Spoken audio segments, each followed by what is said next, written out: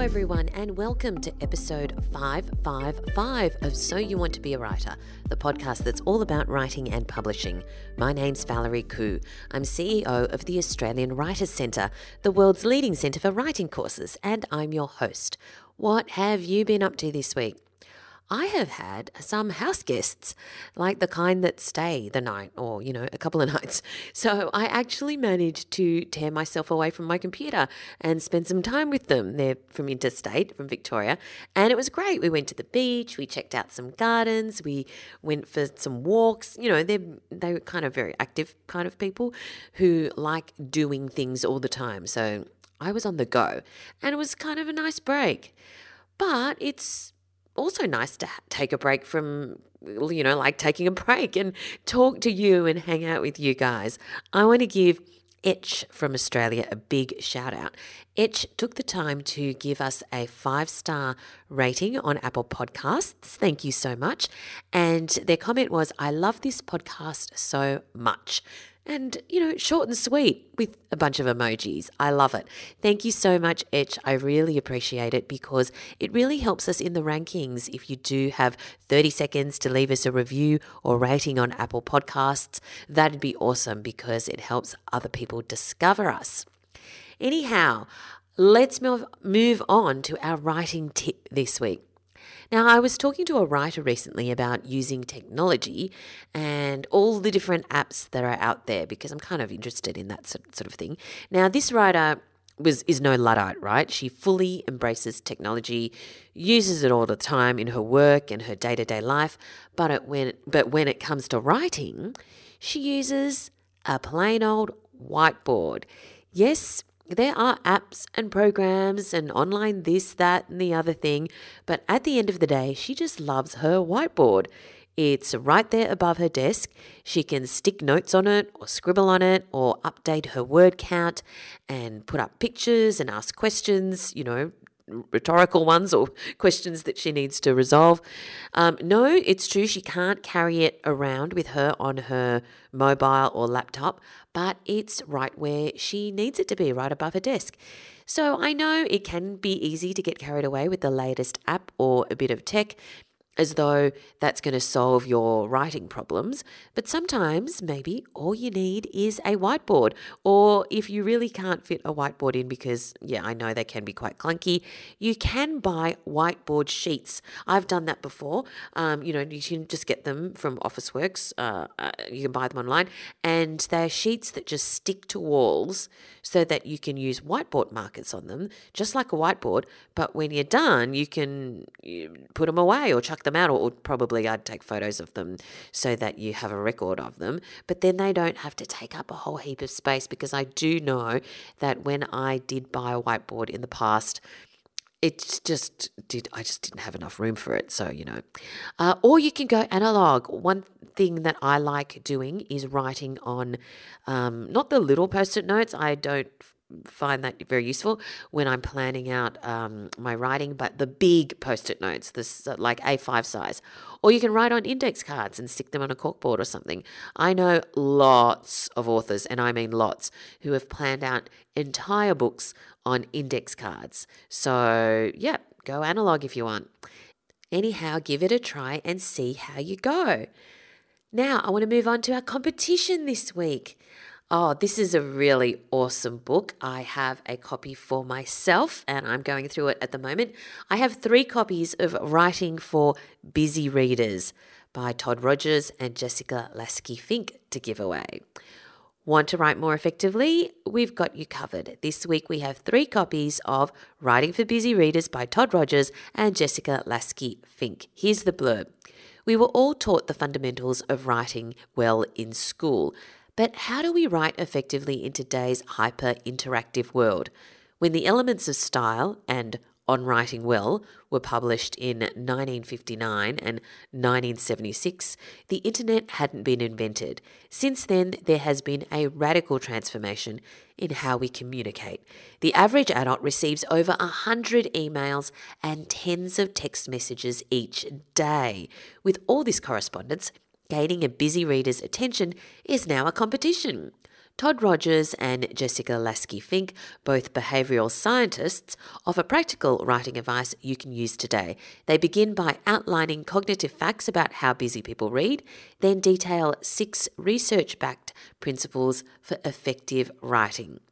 These include use fewer words, lower the reading level, use formatting judiciously, make the purpose clear for skimmers, emphasise value for readers, make responding as easy as possible.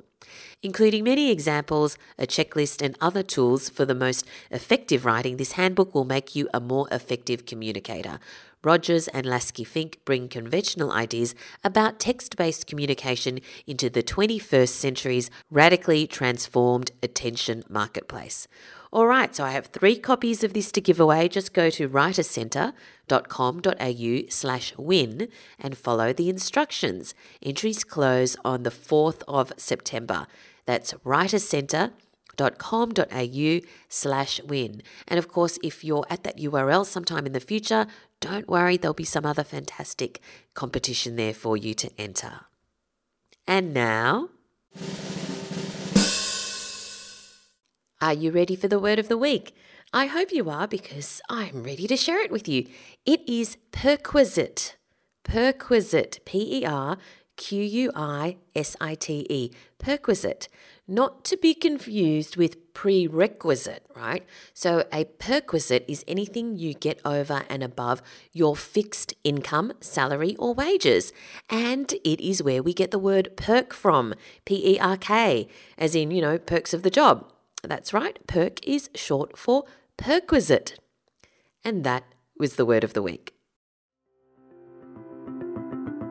This podcast is brought to you by the Australian Writers Centre, a world leader in writing courses.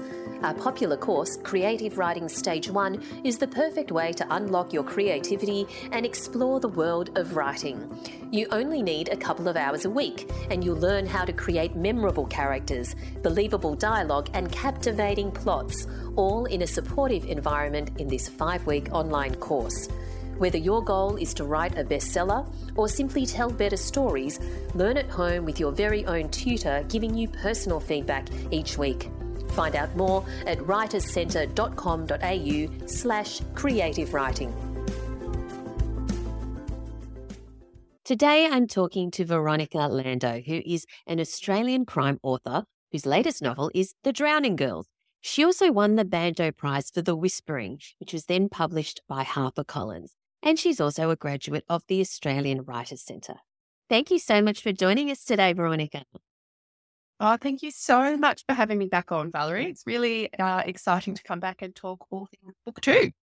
I am really looking forward to this catch up, because when we first spoke to you, it was at the time of your debut novel, The Whispering. And so much can happen in the first year or so of an author's career after they burst onto the scene, because this is now your second novel, The Drowning Girls. And what I would love to unpack, obviously I'd love to talk about your fabulous new novel, but what I'd love to unpack is what it's been like over the past year or so, and whether it's met your expectations and the things you've learned from it and so on. So first of all, let's talk about The Drowning Girls.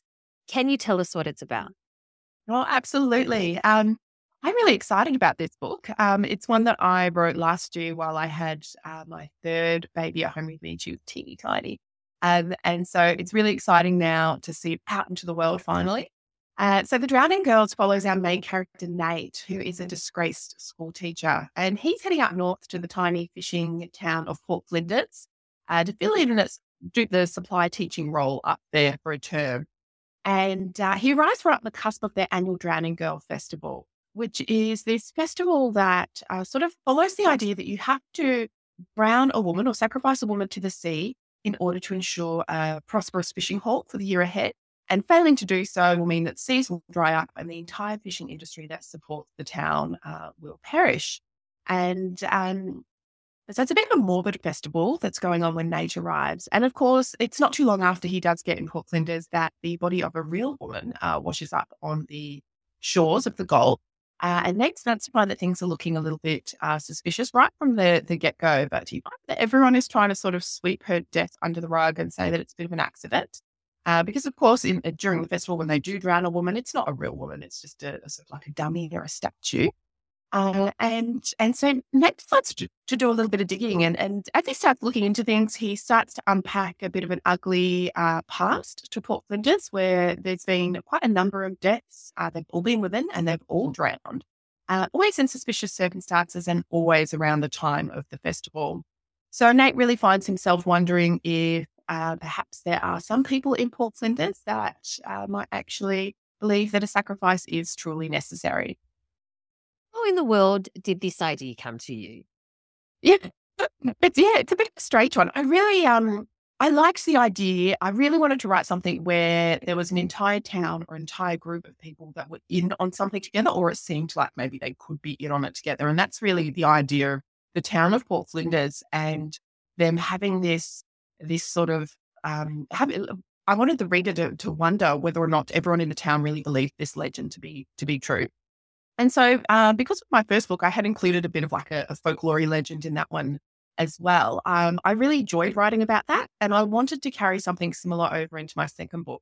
And so I came up with this festival, this drowning girl legend, which really I got the idea from just doing a bit of Googling about local sort of Australian folklore. And then I was also looking sort of abroad as well as to superstitions and folklore. And I stumbled across the bunyip here in Australia, and then also the banshee further afield. And sort of the two of those together made me come up with this drowning girl idea. And then the idea for the setting, things like the Gulf with the mudflats and the mangroves, and there's a jetty with this statue of a woman on it that's present throughout the entire story. That all came from my hometown where I'm living now, which is up in North Queensland in Townsville. And that's very much the landscape here. We have this sort of very tidal ocean and lots of mangroves, and we even have a cute little jetty. And there's not a statue of a woman on the jetty, but there is one just off the side. And I was actually sitting one night watching this statue. She lights up at nighttime. And I was watching her light up, and just the idea of this statue on the jetty, it just all sort of seemed very visually appealing. And I knew I wanted also somewhere where there was going to be a large population of people. So after I did some sort of brainstorming, a festival was where I fell, and it sort of came to from there. Wow. Now, you burst onto the scene because you won the Banjo Prize, which is absolutely fantastic. And then The Whispering gets published. And it has just been announced on the shortlist of the Queensland Literary Awards, on one of the shortlists. So congratulations for that. Fantastic. Oh, thank you. And it's made such a splash, as you have as an author.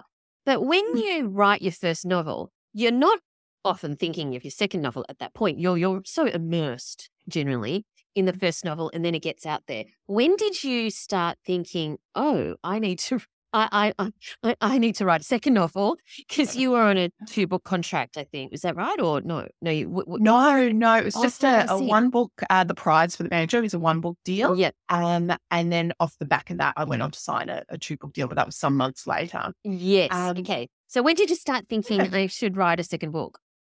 Oh, well, I knew that there was always going to be an expectation that when you get published, one of the first things, or when a publisher agrees to take you on, or an agent, one of the first things they ask you is, so what else have you got? So I did know in the back of my head that it was going to be something that cropped up pretty early on. But I hadn't expected to win the Banjo, because the Whispering at the time was sort of in a fairly rough state when I submitted it. So I didn't have any concepts for book 2 whatsoever. And it wasn't really until I found out that I was shortlisted and I was taken on by my agent, and he asked me, so, what are your goals as an author, sort of like longer term goals? And one of them for me is career longevity, being able to have a sustainable career that I can do for hopefully many years to come. And so with that, obviously there comes that's when sort of the talk of book 2 starts coming along. So it was not long after I signed that I found out I was shortlisted. And then when I found out I won the Banjo, that I was going to have to very quite quickly come up with a second book idea. And my agent and I had discussed when would be the best time to pitch a second book. And he recommended pitching before The Whispering was published. And so I knew then that I was on a fairly short publication schedule. And so I knew that I was going to have to come up with a pretty solid idea to in a few months whilst editing The Whispering. Now, let's talk about your agent, because I think a lot of people will be interested in how you got your agent and when in the process that occurred. So you're with Curtis Brown, is that right? Yes. Yep. That's Yeah. right. Okay. So when the process did you secure your agent? They reached out to me when I was shortlisted for the banjo, and I think that's specifically because my agent, Benjamin Paz, has an interest in crime and thriller, and that's sort of his niche area. And so he reached out because he looked at the shortlist for the banjo, and mine was crime. Well, so it was obviously looking like it was up his alley. So he contacted me and asked if he could read it, if that was all right. And sent it off, and we went from there. So he liked it and signed me. Fantastic. So it's definitely worth it entering these prizes, because you make Absolutely. contacts, right? Okay. So you thought, okay, I need to pitch the idea of the Drowning Girls and all of that. What was the gestation period then, because you've got a young family. You've got 18-month-old, 3-year-old, 6-year-old. Memory. And, you need to fit stuff in between parenting and all the things associated with that. So can you just talk us through a bit of a timeline as to how long it took and for it to get to a draft that you were happy with? Yeah, so it was probably a number of months. So by the time I had found out I'd won the banjo and we'd signed the contracts and gone through that process, that takes a bit of time, and sort of had started the editing process for The Whispering. That was probably about November 2021, but the book was due to come out in July 2022, so maybe only 7 or so months later. So I had this fairly short editing time. The book went to print in April, so I had about 5 months or maybe not even 5 months, it felt much faster than that, where we were going back and forth with the editor. And so some of those edits are quite big, things like your structural edit and even your copy edit. They're quite time consuming. And so it was really between those edits that I would then start thinking about book 2 and start working on book 2.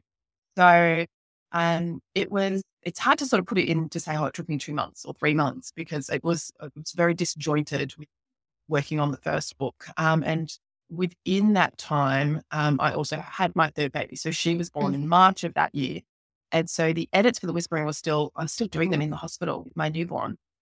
And then I didn't send them off, I think, to the publisher until she was about 4 weeks old. The final edits were done and the book went to print. And then I got to really sort of focus on the second book. And I think we sent it off maybe sort of May or so, maybe 2 months before The Whispering came out is when we sent the Drowning Girl pitch off to HarperCollins. And I was working with my agent a lot at the time. So going back and forth with him, like I pitched him the idea first. He went through it, told me he really loved it, but there were a few areas that maybe needed tweaking and some work. And so then I would work on it some more and send it back. And I went back and forth with him a number of times. But it was probably maybe like a 3-month period or so, but it was a very disjointed, broken 3-month period with having bubs and wrapping up the edits for the first book.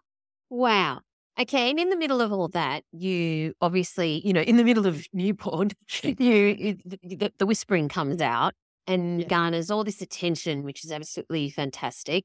What were some of the things in your first year as a published author, that maybe were a little bit unexpected or that you were, surprised at?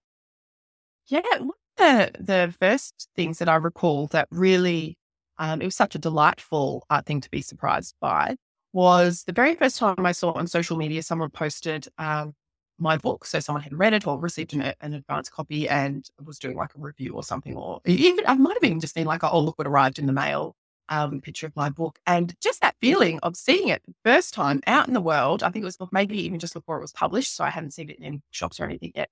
It was the most delightful and exciting feeling. And then every time after that, when people would post about the book, it was always so thrilling. And even now, when I see people posting about Drowning Girls, I'm still like, oh. But that very first time that I saw The Whispering posted online was particularly exciting. So that's definitely one thing that will always stay with me as positive. There's a few other things that sort of have cropped up over the year that I'm like, oh, that's sort of how it all works. So, or sort of, I need to sort of be aware of and stay on top of. One of the big ones is it's really hard to not compare yourself to other authors. So obviously social media is huge and it's great and it's wonderful and everyone's very supportive.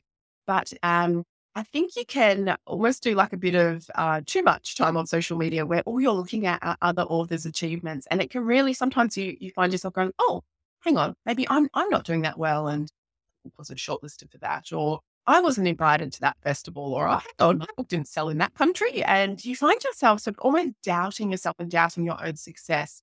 And I think it's really important in those instances to put your phone away, but also just sort of take a step back and be like, hang on, what would Veronica of, 2 years ago have thought of Veronica now? And she would be so impressed. And, this is what she would have called success.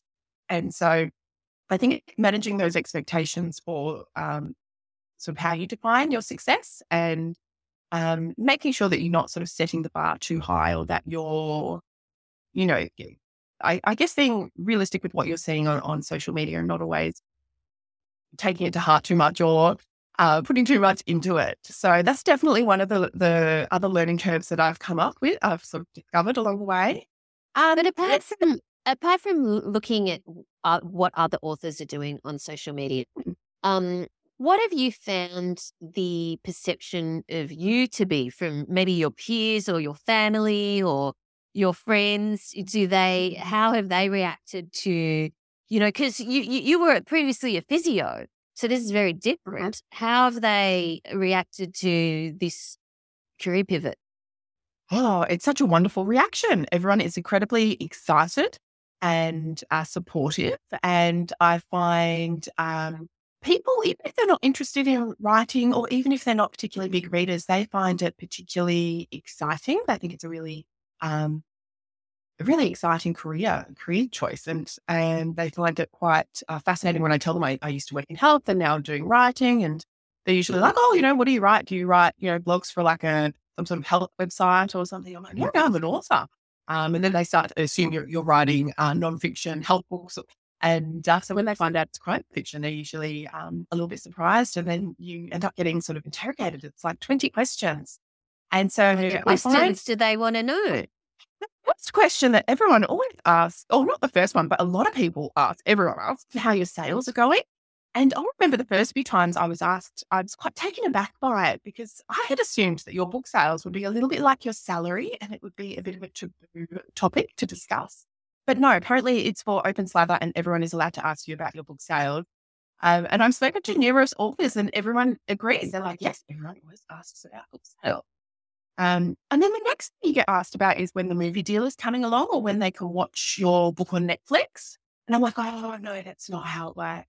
And I had one friend who actually asked me if my agent had reached out to Reese Witherspoon's, and she was being so serious. And when I said, no, he hasn't, she's like, oh, well, you've got to get him on top of that. And I was like, okay, I don't even know how to head. I'm like, sure. So there's this big expectation that you're going to be an overnight success and that you will be getting movie deals and TV deals and you'll be an instant bestseller. My husband jokes often, I'm not sure if he's joking, that he's going to retire soon. He'll be able to retire because I'll be this, raking on all money as a one-lone author. And so, yeah, there's an expectation, I think. And sometimes I sort of try and reel like friends and family back and I'm like, so you walk into like a library or a bookshop and there's all those books there. They're like, yeah.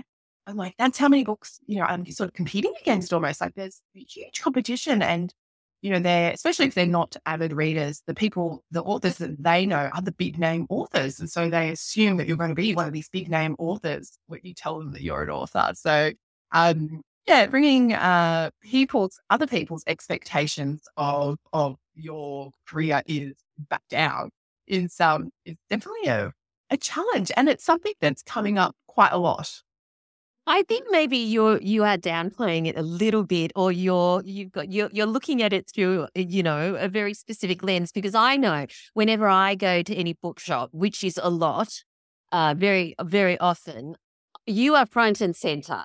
So clearly, oh, absolutely, your books now are front and center, and obviously, even though the whispering was the result of the banjo and that was one book that came out, they obviously realized that they were onto a good thing, because then they gave you a 2-book deal after that. So that means you're going to have 3 novels out before long.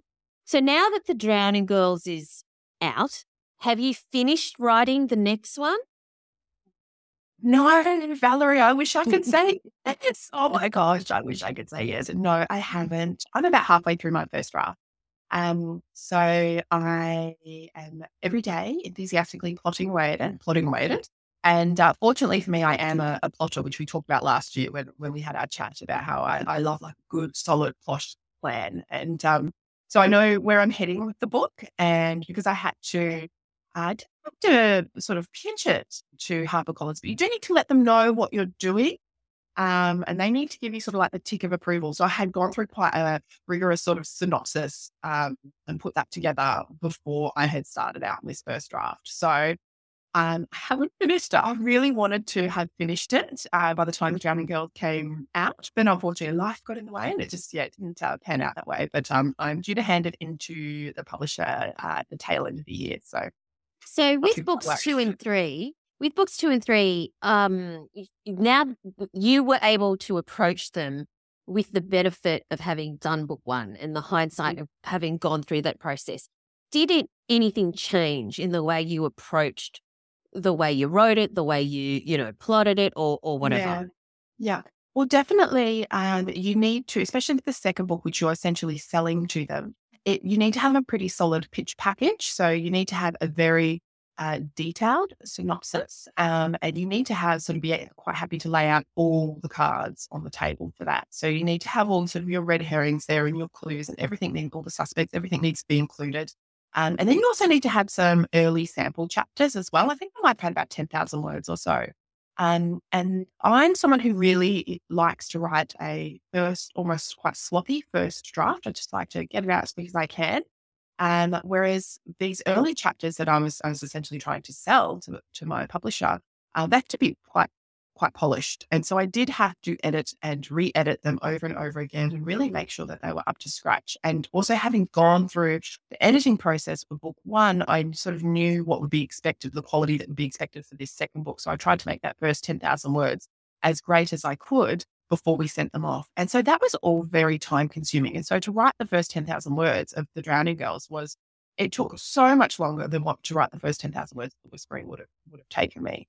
I would have done that probably in a week and a half, whereas Drowning Girls was probably over those several months of just toiling at them and doing things like, just word choices and things that would normally be picked up in a copy edit. I was doing before I'd even sold the book and knew that it was actually going to see the light of day. So that was definitely very different. And then I also found that my writing style for the rest of The Drowning Girls changed a little bit as well. And I think that's purely because I'd gone through that editing process for book 1, that I was a bit more aware of maybe some of the areas that I need to work on. And so I think that probably the first draft of my second book was better than the first draft of my first book, just purely because it would have been a bit of a smoother read. And some of those things that were picked up in the first book where my characters, say, for example, were always shrugging their shoulders, some of that got weeded out in that first draft of book 2. As opposed to having to come out in a copy edit. So it was probably a nicer first draft to begin with, a more solid first draft. So the editing process wasn't quite as challenging and quite so much of a slap in the face. Now, one thing I have noticed over the last, little while is that you have really embraced the idea of building your author platform as well, right? You've embraced social media. What has fed into that approach?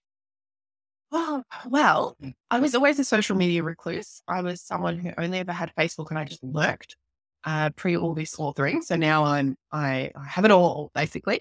But I focus mostly on Instagram, and you're really great at it. That's the thing. Good. Yeah, I love hearing that because I feel like I've sort of found my social media groove now, but it Mm. did take a while. So if anyone could really be bothered, and you scroll back through my early Instagram posts, you would see they're quite different to what my current Yes, Instagram they posts are. are. And it can take a while to sort of find your feet And on how social did you media. do that? Like, how did you figure out, okay, I'm comfortable with this, Yeah, well, I think it was a case of realizing what part of my personal life I'm comfortable to share to the public, and deciding what parts I'm not going to share, so that I had sort of like a clear barrier of, okay, well, everything to do with this can go on there. Um, and I think also it was a case of I really tried to think about what I like to watch on social media. What sort of reels do I like to see on Instagram or on TikTok? So I tend to like things that are quite funny, or I also like things that are sort of writing related to do with like the craft of writing or maybe another author's process. And so those sort of the things I tried to focus um, mostly on. And I thought, me posting pictures of my keyboard with my cup of tea maybe isn't as exciting for people and might not help me sort of grow my brand or build sort of an audience and hopefully a readership. And so, I think, my sort of earlier stuff on Instagram is quite different to what I'm currently doing. But I'm chuffed to hear you say that, because I felt so awkward for so long. And You mean it takes doing a it? while. Doing it, absolutely, yes. Yeah, and posting it and having part of me sort of video of me on the internet for everyone to see, I felt incredibly uncomfortable. But now I'm very used to it. I feel like I've sort of found my groove and have settled into So it. what was the thing And that made you comfortable with it? Because I look, know I a lot don't, of people yeah. are listening to this who would think, oh, yeah, I'd feel really uncomfortable with it. So what was the thing that turned it? Well, I wonder if it was doing like repeatedly doing it, and just doing quite a few, and after a while you become a bit sort of almost immune to it. But if it also was perhaps that making those firm decisions as to what I'm going to show and what I'm not going to show on social media. And so I was like, well, I don't need to be uncomfortable with what I am showing, because I know that this is a side of me that I'm happy for everyone to be aware of. And then, so I think the other thing is maybe trying not to overthink it too much. I've found that, particularly my reels that I do, I often don't have a lot of time to shoot them because I do have 3 little kids, and they're often at home with me. The youngest one isn't in daycare yet, so there's always someone here.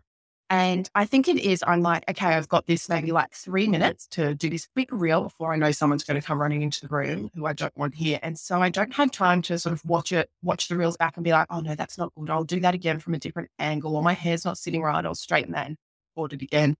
And so I think because I'm not maybe faffing over the videos too much, I'm just recording them generally often once, or maybe twice, but I'm not recording them 15 times and then finding the best one, and not sort of sort of nitpicking at the videos too much before I post them. So I wonder if that actually helps. I wonder if I'd spent an hour on each video and really sort of worried about them, if I would probably still feel quite conscious about them. So yeah, that might be too.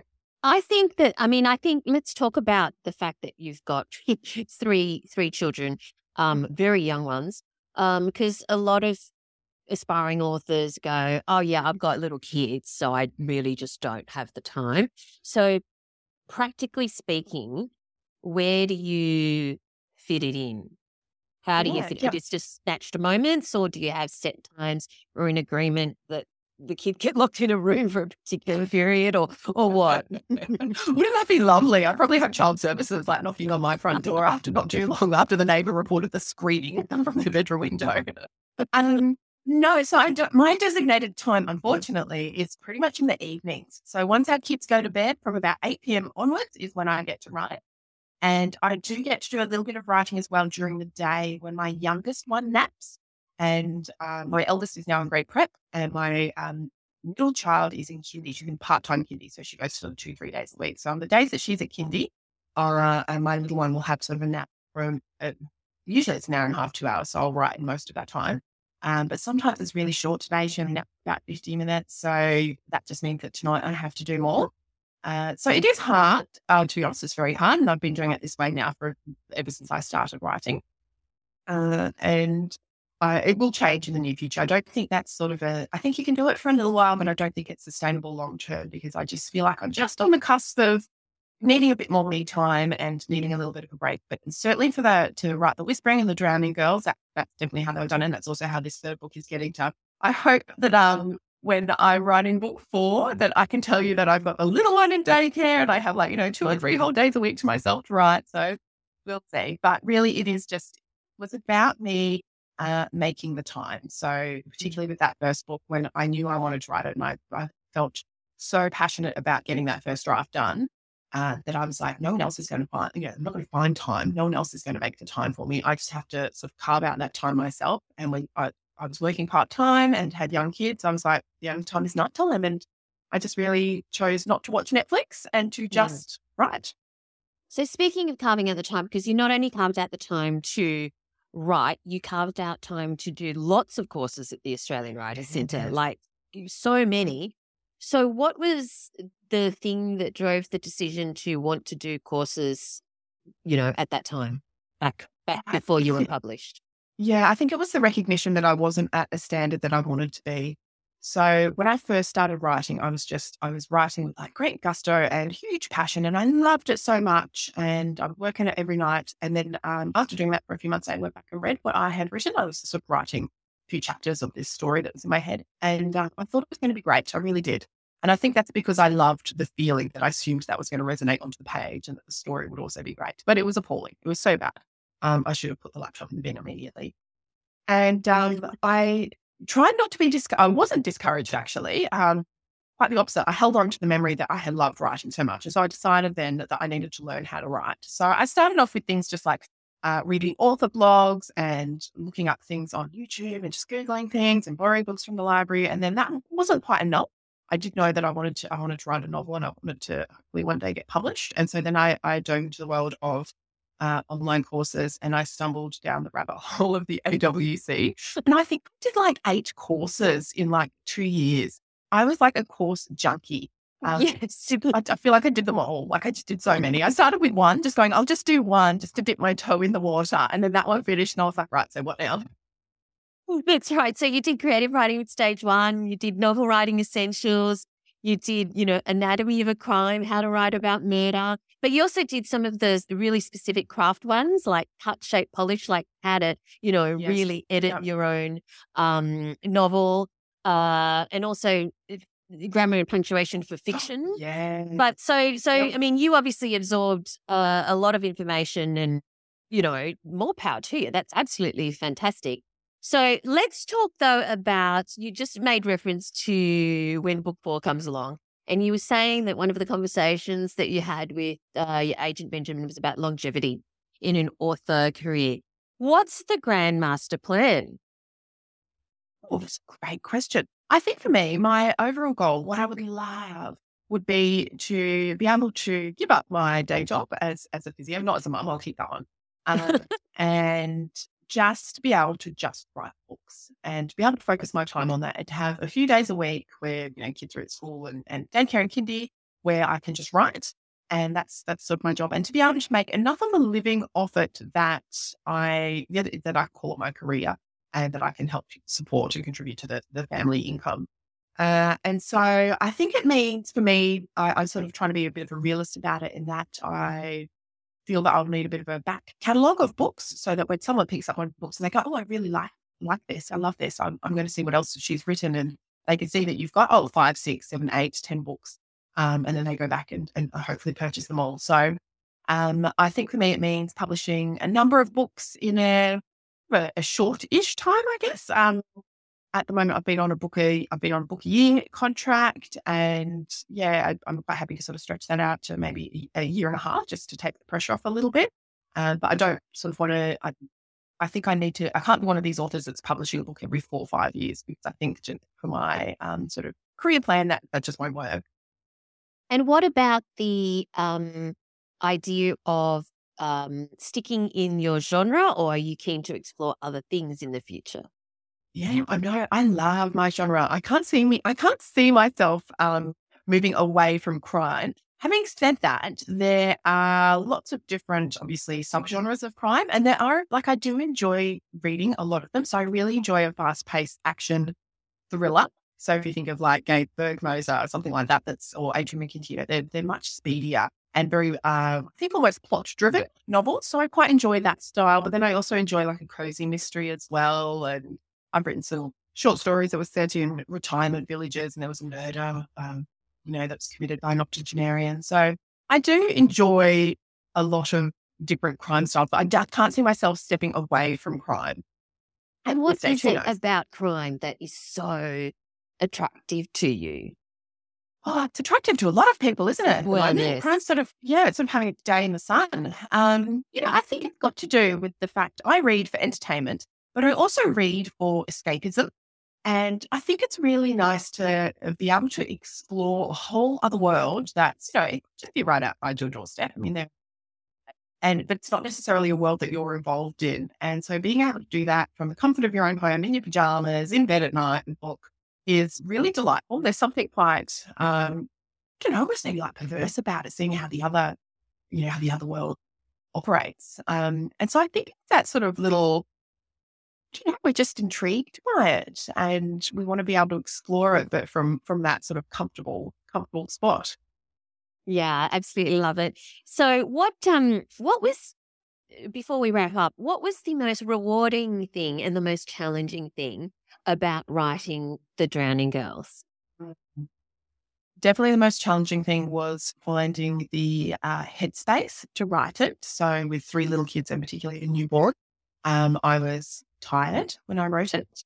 I wasn't sleeping well, and I found that my head was, often with the kids or with the house, and I would sit down at my laptop to write, and I'd have to try and switch all that off and focus just on the book, and that was quite hard. And it was hard to do that shift. And then I think probably likewise the rewarding thing is probably it's a bit of a strange juxtaposition, but I think when you have a newborn baby, you don't often get any time to yourself at all. And, it's very understandable. And I got that time to myself because I had to. I had a deadline, and the time was done at my laptop and writing and carving out this whole world that had no babies in it and not any young children in the story. And so that was really nice. So I think you sort of that, having a little bit of time to yourself in that way.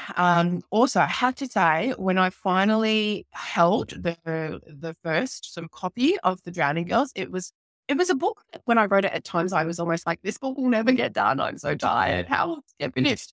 And to actually be able to hold it when it was coming out and they had printed it and sent me a copy was just glorious, because there had been sort of 12 months earlier a moment in my life where I'm sure I was probably curled up in the fetal position in the corner of my office crying, thinking that the book would never get finished. And so that was just an absolute delight holding it. Well, clearly it got finished and it's getting so many accolades. Everybody, get yourself a copy of The Drowning Girls by Veronica Lando. I mean, she's just such a gem and such a fantastic author. Thank you so much for your time today, Veronica. Thank you, Valerie. It's always a pleasure. I loved talking to Veronica and catching up with her to see how she's been going in her first year as an author. And I hope you got some insights from Veronica as well. Now, before I leave you, I have this fun fact for you. So everywhere you turn these days, you run into another article about AI, artificial intelligence. And if you need further proof that it's being used for everything, well, researchers have used AI to come up with the ultimate swear word. Yep, according to AI, the best swear word, the best expletive ever is burr. That's B-E-R. Burr. I don't think it's going to be replacing some of my favourite swear words anytime soon. And I don't know what Burr Carroll, the wonderful author, of course, is going to think of that either.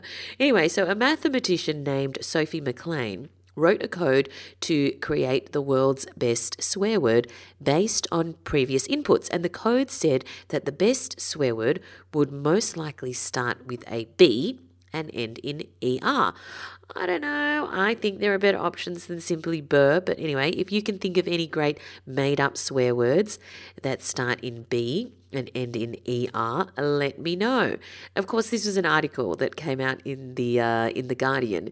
But of course, also, if you've written a sci-fi world or some kind of fantasy story where you can make up your own swear words, because if that's the world building that you've done, then hey, maybe burr really is an option, and a convincing one at that. All right. That brings us to the end of this week's episode. Thank you so much for joining me again. I've got some exciting interviews coming up, which I hope that you are going to get a lot out of. But, more about that soon. Do feel free to connect with me on social media. I'm on Twitter and Instagram at Valerie Khoo. That's Khoo. And I'm over at valeriekoo.com, the website. But of course, please do join us in the Facebook listener community. Just go to Facebook and search for So You Want to Be a Writer podcast community and request to join. I'd love to see you in there. Thanks for listening, everyone, and I look forward to chatting to you again next time. Thanks for listening to So You Want to Be a Writer. You'll find the show notes at writercentre.com.au/podcast. Or sign up for our awesome and often hilarious weekly newsletter at writercentre.com.au/news, where you'll find writing resources, giveaways, competitions, and much more.